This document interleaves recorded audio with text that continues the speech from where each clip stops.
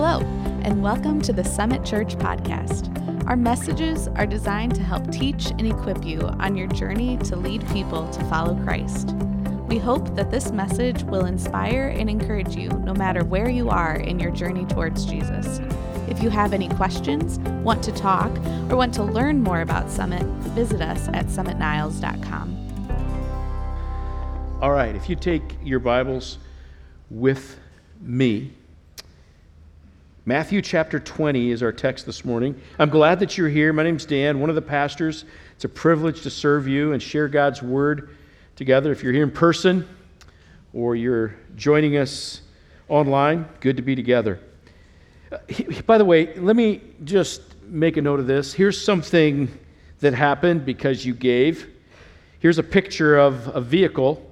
Roy and Faith Hill serving the Lord in Africa, and they needed a vehicle, and they purchased that vehicle. It's a diesel four-wheel drive vehicle that is going to get them out into the villages, and you, as a congregation, took the majority of the load of that responsibility and paid for that vehicle, and they are now able to take Jesus Film, missions, medical missions, those kinds of things, into some remote villages. So thank you so much for that. Congratulations for just your faithfulness. So grateful. Matthew chapter 20. We're starting a new sermon series entitled Keeping Score. Now I know that part of what we do in Upward Soccer, especially with the little tykes that are playing, it's like a soccer field, and there's a ball that's kicked around, and it's just kind of a little beehive of kids that follow this ball around. Don't officially keep score, but I'm telling you, if you're on the field, if you're on the sideline, those people know what the score is, right? So the other day, it was the first game, I stopped by there, and I walked up and I said something about, I know we don't keep score, but how are things going here today? We don't keep score. And about 3 or 4 of the parents go, we know exactly what the score is, and so do they. We keep score. In life, we sometimes keep score. And there are things that we're going to be talking about in these next weeks about keeping score. Today we're talking about keeping score in our relationship with God. Keeping score with God. What do we think that God owes us? What do we think God owes us? Next week we're going to talk about this keeping the score of offenses. And we come up with what we think others owe us. We've recorded our offenses against what do others owe us. The following week after that, keeping score of finances. What we think the world owes us. The week after that, keeping score of serving, what we think the church owes us. That one's going to be fun to preach. The final week, keeping score of guilt, what we think we owe ourselves.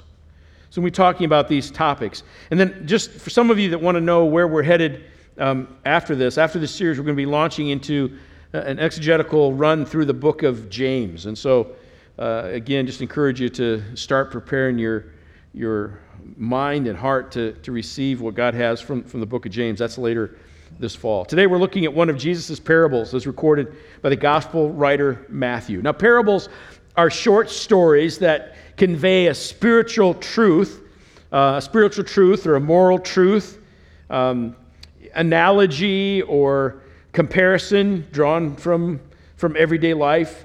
It's a form of indirect communication, I guess I would say, intended to pull the hearer into the truth. And so you get involved in the story, and then all of a sudden, pow, you realize, oh, I am a part of this story. This thing is addressing a need that is in my life.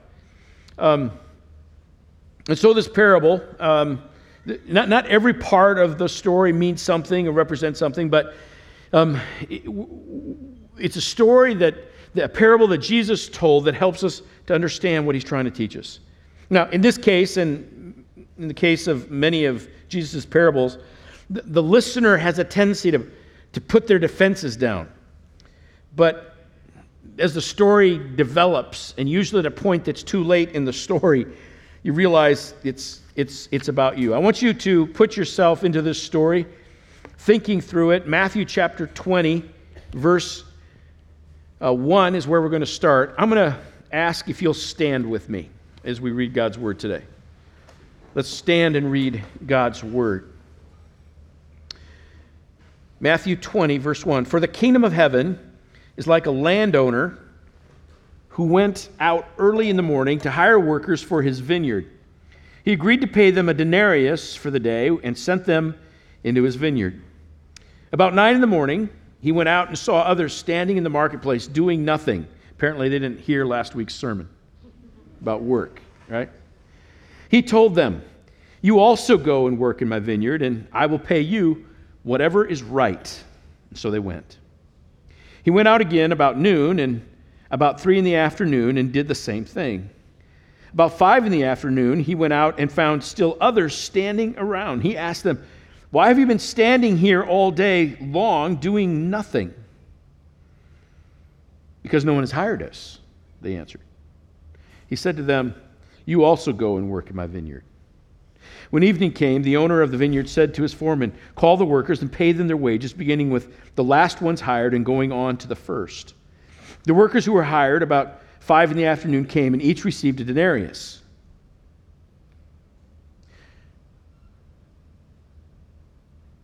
They worked for an hour, received a day's pay. So when those came who were hired first, they expected to receive more.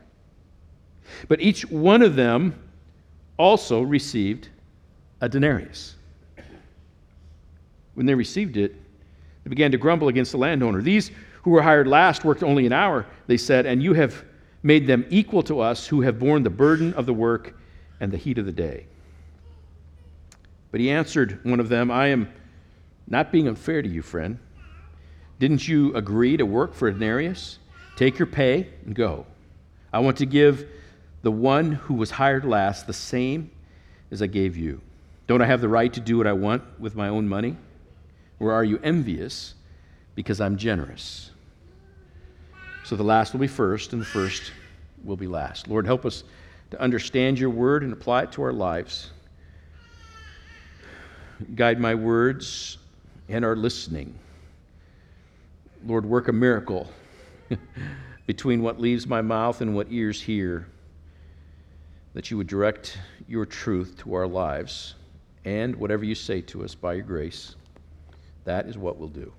In Jesus' name, amen. Amen. You may be seated. As we look at this passage of Scripture, I want to back up to chapter 19 and talk about a little context here. Some context.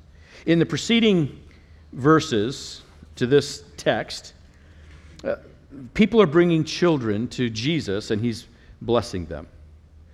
Now, the disciples aren't particularly fond of that because they think that the kids are getting in the way, and so they rebuke those parents, those children, and say that's not what the way this whole thing's supposed to go down.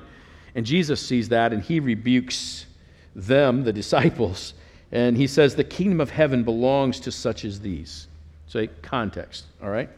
And then he moves on and encounters a rich man who comes to him and says, "Lord, I've been following you since I was a child, and what must I do here to get eternal life?" And Jesus tells him, to keep all the commandments.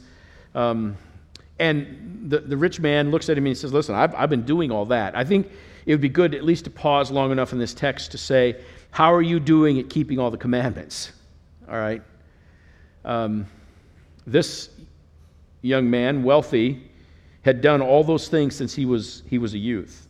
Not the point of the story, but I think to think about how if you were keeping score on yourself in the commandments, how are you doing in keeping the commandments? Well, Jesus looks at the man and he goes, "Oh, well, you've done those since you were youth, then sell your possessions, give to the poor, and you'll have treasure in heaven." And when the rich man heard this, he went away sad because he had great wealth. He refused to give up his money to follow Jesus. And then right after that, Jesus continues to teach his disciples, tells them how hard it is for a rich person to enter heaven, saying it's easier for a camel to go through the eye of a needle. You get the point. Here's what it is. Children who have nothing to offer are close to the kingdom, and rich people who have it all are a long way from it. Interesting. And then Peter, who's witnessed all of this, I'm still in chapter 19, he's witnessed all of the things we've just talked about. He's thinking it through, and he says, "But Lord, we've left everything to follow you. What will there be for us?" And Jesus said to him, "I tell you the truth, renewal of all things, when the Son of Man sits on his glorious throne, you who have followed me will also sit on 12 thrones, judging the 12 tribes of Israel. And everyone who has left houses or brothers or sisters or father or mother or children or fields for my sake will receive 100 times as much and will inherit eternal life. But many who are first will be last, and many who are last will be first." And so we hear those words again. The last will be first, and the first will be last. Peter says, "We've given up everything." And Jesus says, "You're going to receive plenty. I'll take care of you. Your sacrifice will result in eternal reward." So now, with that in the context of this text that we've just written, or we've just read, let us begin to understand what he's saying. The truth is that the context leading into Matthew 20, where Jesus tells this parable, known as the workers in the vineyard, is putting the idea of the kingdom of God in an upside-down way from the way we normally think about it. In the parable, God is the landowner who's hiring workers for his field. So the owner hires people at the beginning of the day. It's 6 o'clock in the morning, a work day, from 6 to 6. 6 o'clock in the morning, he goes out, he hires workers, and the agreement is that they're going to work from 6 to 6, and indeed he'll pay them a denarius. A denarius was the common fair wage for someone to be paid for a day's labor. And so he agrees to do that. And then throughout the day, the landowner continues to hire workers. So about the third hour, the landowner sees people standing around. So it's not 6 o'clock anymore, it's 9 o'clock, and he goes out and he hires some more. They got hired at 9. About the 6th hour, landowner goes, sees people standing, he hires them. So that means they got hired at around 12 noon. The 9th hour, he hired some more. People got hired around 3 o'clock. And the 11th hour, so around 5 o'clock, an hour before quitting time, he hires more people who were standing around, and they got hired. The landowner agrees to pay them. And Scripture says, "I will pay you what is right." He agreed to pay those working all day a denarius, a wage suitable for a day's pay. But he said to the rest, "I'll pay you what is right." And frankly, the landowner is surprised, puzzled that they're not working. There's a lot of work to do.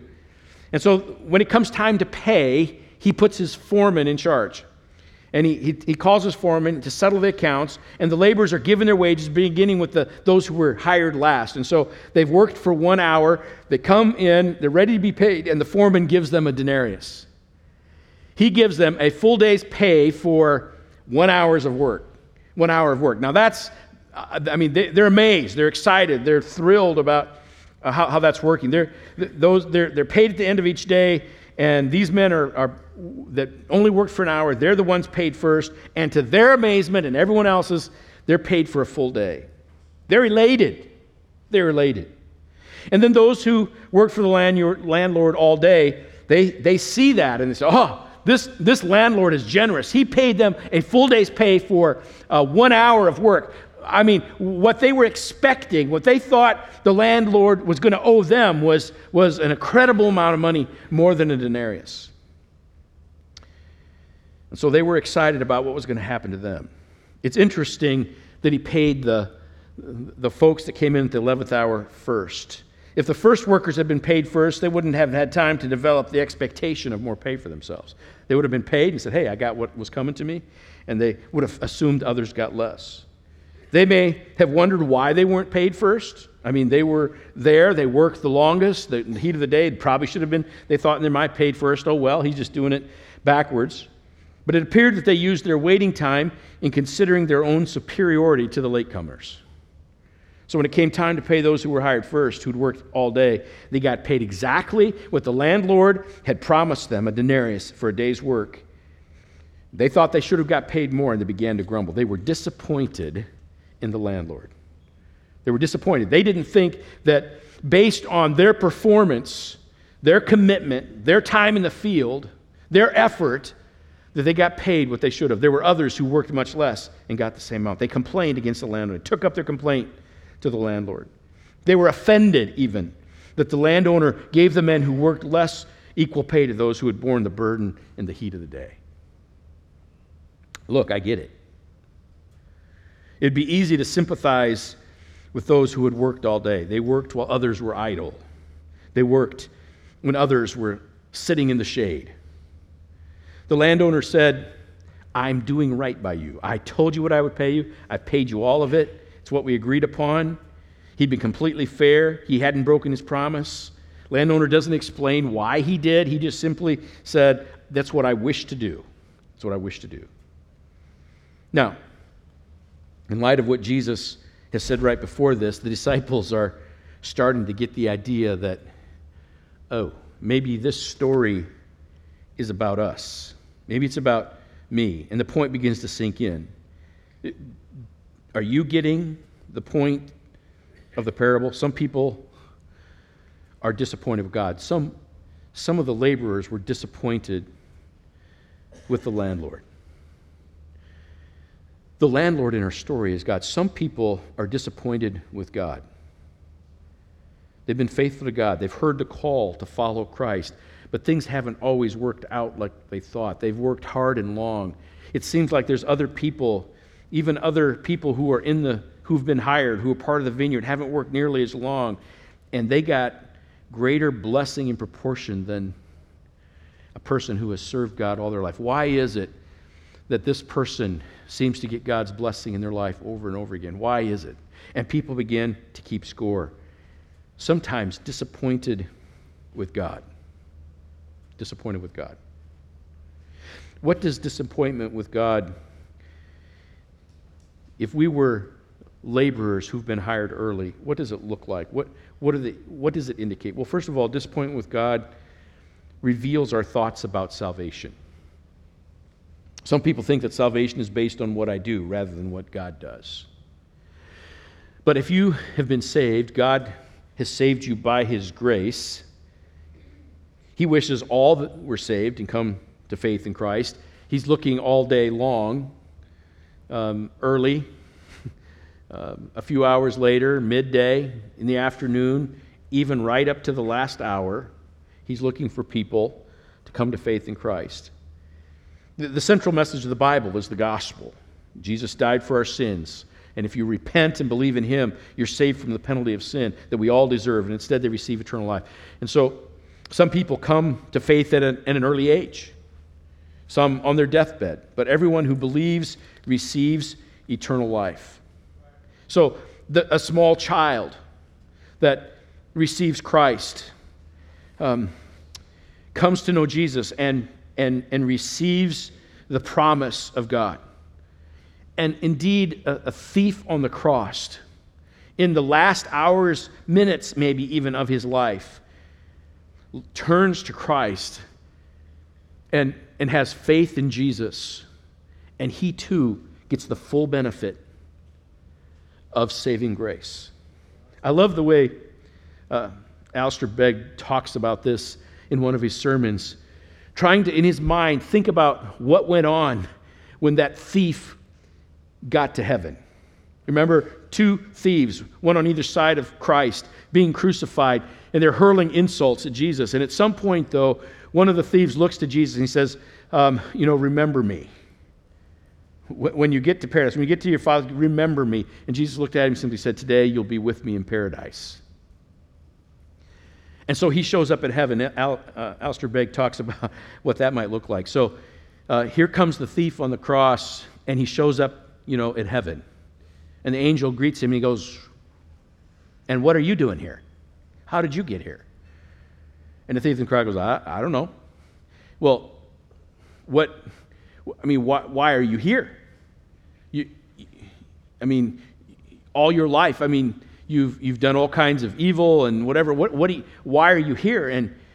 And so the conversation goes on, and so finally the angel says, well, I'm going to have to go get the lead angel, the supervisor angel, figure out what's going on here. The supervisor shows up and he goes, why are you here? He said, well, let's just start with the easy question. What do you believe about, the doctrine of justification? The guy was never heard of it.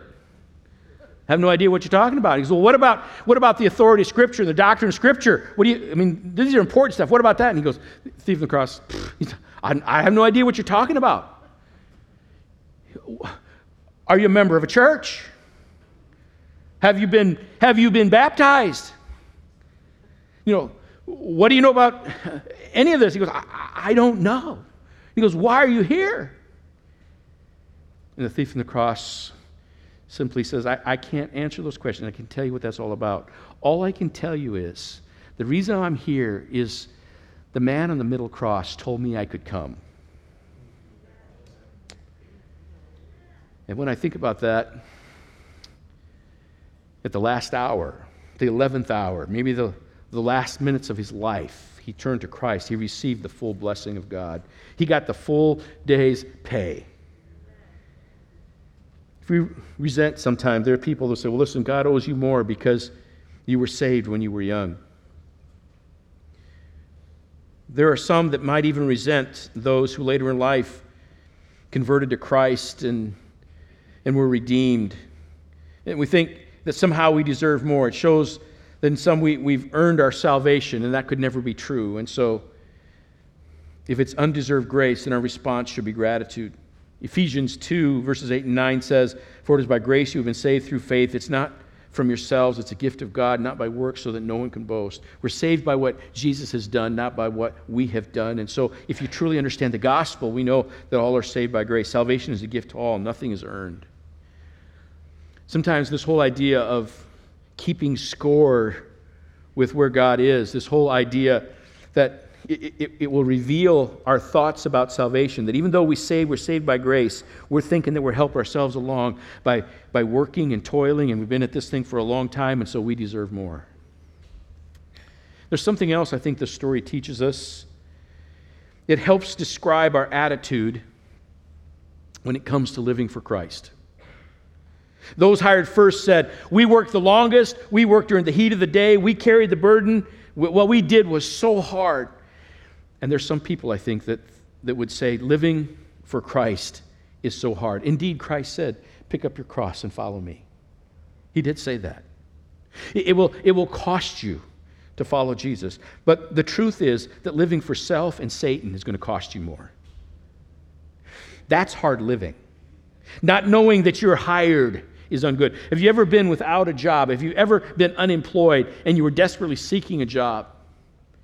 You know the sickening feeling of not being chosen. And yet in this picture here is people who have been chosen. Being out of a job is not a good place to be. Not knowing that you're saved is ungood. Being outside the family of God is not a good place to be. Some say, well, we're on this narrow path to heaven. Poor us.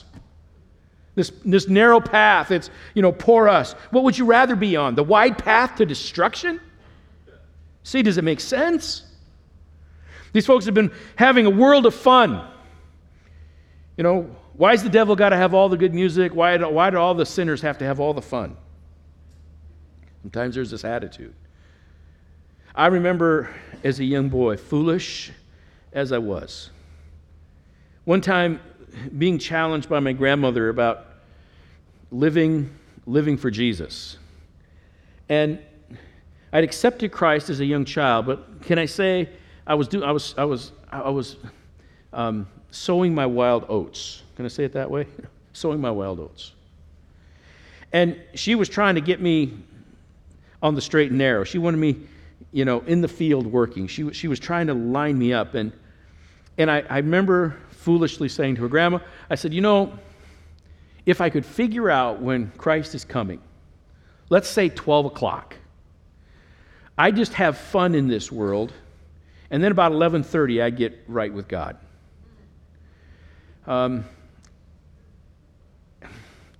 That was one of those days I spent a little longer at her table.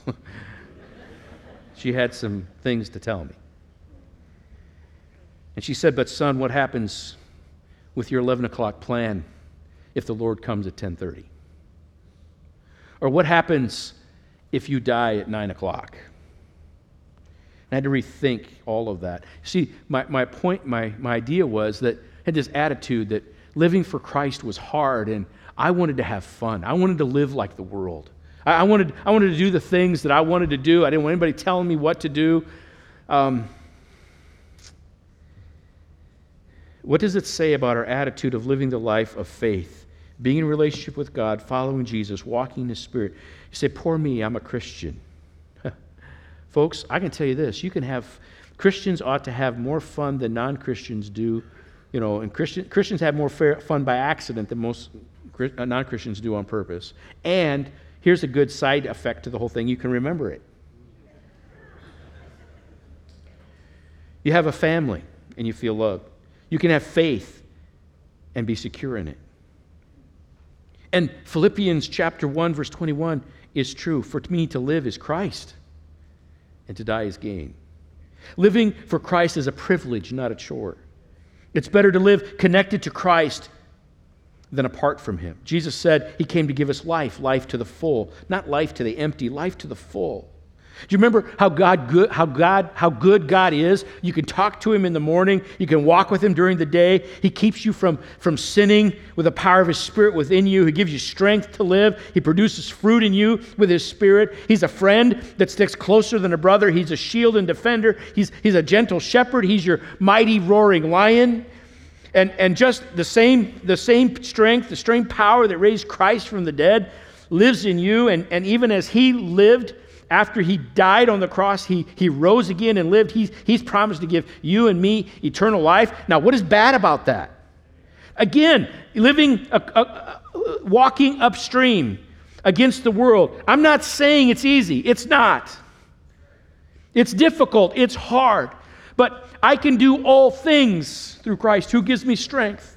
He'll strengthen me to help me do what He's called me to do. People often look back and regret how long it took them to accept Christ. They wish they'd have done it sooner.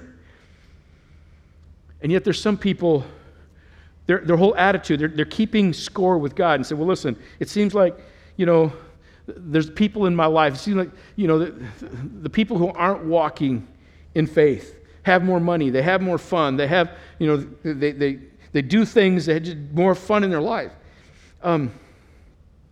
This story talks a little bit about our attitude of living for Christ.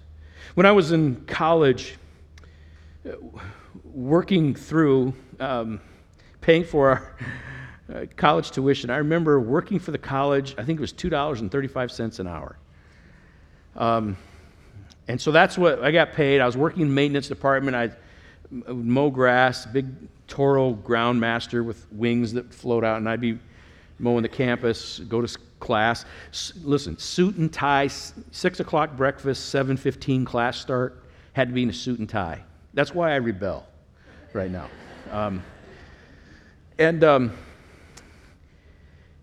Working our way through the maintenance department. And one of the guys that I worked with was a second career student. He also was in college. He was preparing for the ministry, and he worked in the maintenance department. And I remember one time he shared his testimony about how God had saved him, redeemed his life. Later in life, he was in his 50s preparing for ministry. And it was astounding to me, the testimony, the things that God had brought him through. There was another gentleman there who had a criminal record, who'd robbed a bank, and these guys were preparing for ministry. I remember him sharing his testimony, and at the end of his testimony, I told him, man, I can't believe what a powerful testimony. I wish I had a testimony like that. Just the power of God's grace to bring him through. I said, my testimony's not like that. And he thanked me for my kind words. Anyway, later that afternoon, I got both wings down. I'm Toro, mowing grass. And I saw him start to work his way over and literally was on the run. He was coming toward me, and I thought, what's going on? Something happened in the shop, and I'm shutting everything down, and he comes running over. I remember he put a foot up on one of the tires. He said, Dan, I got to tell you something. He said, you told me this morning, you heard my testimony, you heard this testimony of God's grace. And indeed, I'm a trophy of grace. God's grace has saved me, brought me from all these different things. He said, but the truth of the matter is, he said, I wish I had your testimony. I wish my mom and dad would have been Christian. I wish my grandparents would have prayed for me. I wish I would have accepted Christ. He goes, I have a lot of scars in my life because of the things that have happened in my life. He goes, I want to tell you, I wish I had a testimony like yours. You have a great testimony. You see, those if you've been hired early, and you say, listen, I've been carrying the heat of this Christian thing for a long time. I know what it is to have to swim upstream. Your attitude toward that is described. Don't be sorry for that. Be grateful for that. Here's something else I think this story teaches us. It explains our expectations about what we think God owes us. Do you think that God owes you something? Do you resent it when He doesn't answer your prayer the way you think He should? Or someone who may be working in the field with you prays a prayer, and it seems like every time God answers their prayers in new and amazing ways, and it seems like from time to time your prayers aren't answered. You get angry when others with less time in the faith already are giving testimony to blessings that you've not yet experienced. You see, I think when we keep score like that, it reveals our expectations about what we think God owes us. Can I say to you this morning, God is no man's debtor. He said, what I have done to those who were hired first, He said, what we agreed to, I've been faithful to you, I was fair, I have kept my promise to you. I have paid you well, a denarius for a day's labor. The question is not that bad things happen to good people. The question is, why do good things ever happen to bad people? The Jews couldn't say, we're descendants of Abraham. We deserve more from God. God, you owe us something more. In one sense, God has chosen to show His mercy and grace because He is good. By the way, God does not love us because we are good. God loves us because He is good. Because He is love. He didn't have to send His Son, He chose to. He didn't have to redeem us. We chose sin and darkness, but He hid. By the way, it's interesting that the landowner didn't pay those who were working. He sent his foreman to do it. Who's the foreman in the Scripture? Jesus. Who paid the price, who settled the account. He didn't have to redeem us. He chose to redeem us. He doesn't owe you, if you're a Christian, because you do a few good deeds. Okay, God, I'm going to behave really good right here because then you're going to owe me something. That's not how it works.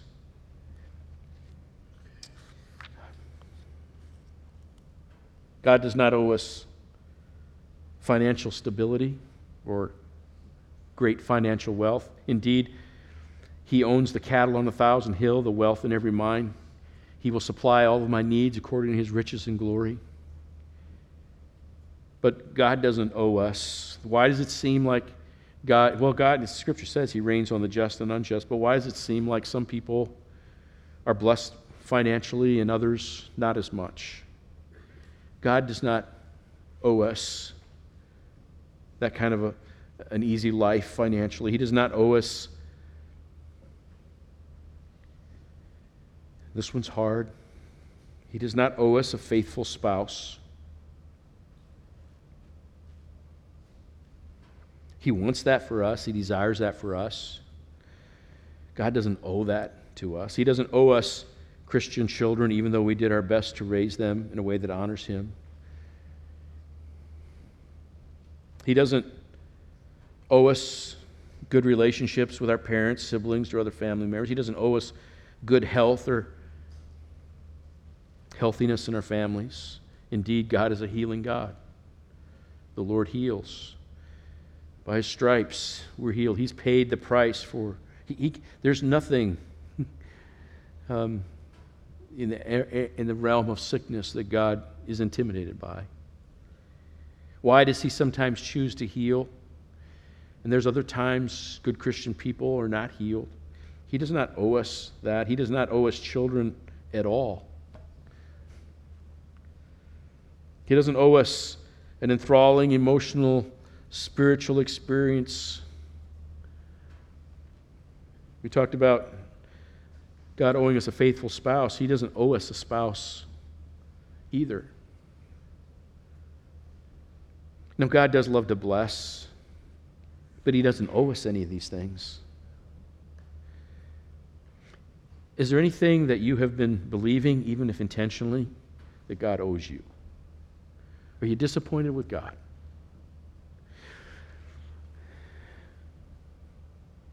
We're human. It's fine to be human. There are things that you may desire, things you may hope for, but you don't hold it against God. Say, God, I'm going to put my cup right side up, and you fill it. I want to be. I pray regularly that your lives are under the spigot of God's blessing.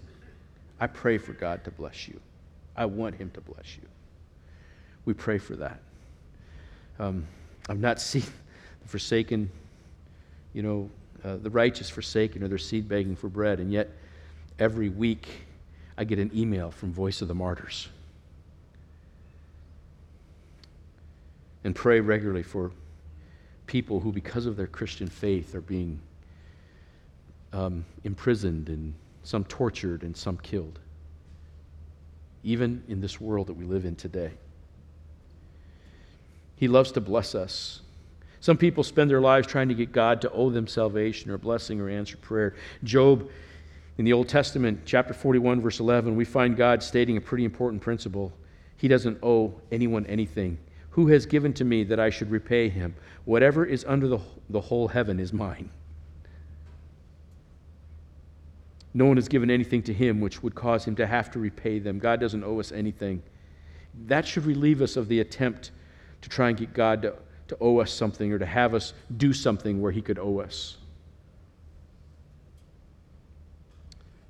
But what we do is have an open heart, a thankful heart, a humble heart.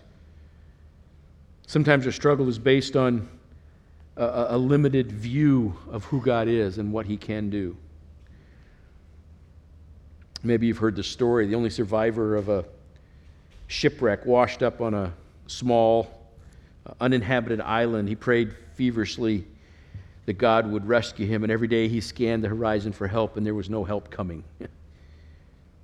Exhausted, he realized he was probably going to be there a while. Hopefully he could survive. He managed to build a little hut out of some driftwood to protect himself from the elements. He had just a few possessions, the food, or the clothes on his back, and food that he'd scrounged. One day, after being out scavenging for more food, he arrived home to find his little hut in flames, rolling up to the sky. The worst that could happen to him got worse. Now, everything was lost. He's stung with grief. God, what are you doing? I've been praying. What's happening here? How could you do this to me? And early the next day, he was awakened by, he fell asleep exhausted and disappointed. And the next morning, he was jolted awake by the sound of a ship that was approaching the island. It had come to rescue him. How did you know I was here? Asked the weary man of his rescuers. You know what they said, right? We saw your smoke signal. You see, sometimes we say, well, God, you owe me this, you owe me that, and then it gets worse. It's because sometimes we lack the greater picture. God meets our needs, but God doesn't owe us anything. Interestingly enough, we owe him everything. Our challenge is to have an accurate understanding of who God is and how he does things. He owes us nothing. We owe him everything. I'm going to ask the team to come, and they're going to lead us in our last song.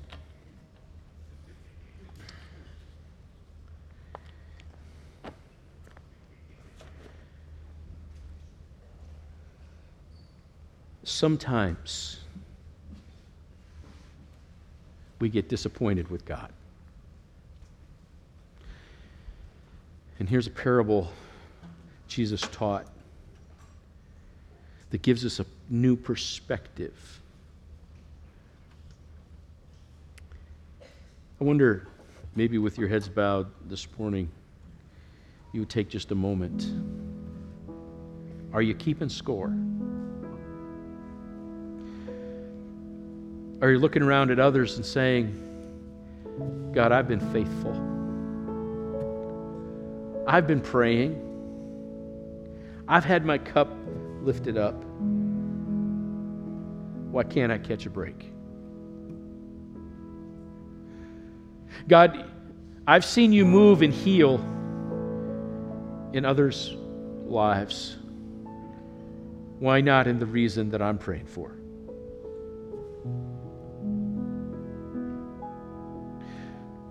Lord, you know my heart,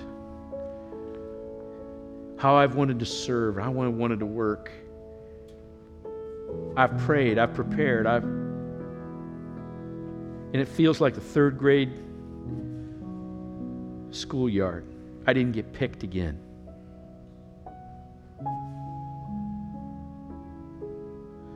Lord, you know the desire of my heart. Your word talks about be fruitful, multiply, populate the earth. And all my life, God,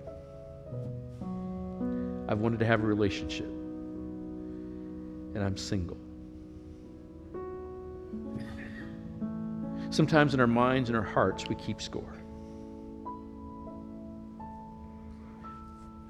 I wonder, are you disappointed with God? Seems like others have an easy way, don't have to work that hard, and they get all the blessings. Seems like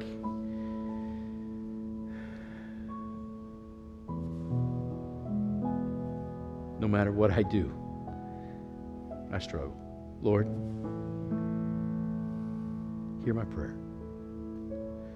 I wonder this morning if, with the mercy of God's grace, you'd see a different perspective. My child, I love you. This world is not all that your life is about. You can still lay up treasure for yourself in heaven. Moths can't get to it, rust can't destroy it, thieves can't steal it. Be faithful with a few things, I'll trust you with more. But don't look at others. Keep your eyes on me. And I wonder if through His grace, some of your disappointments with God, that He would erase.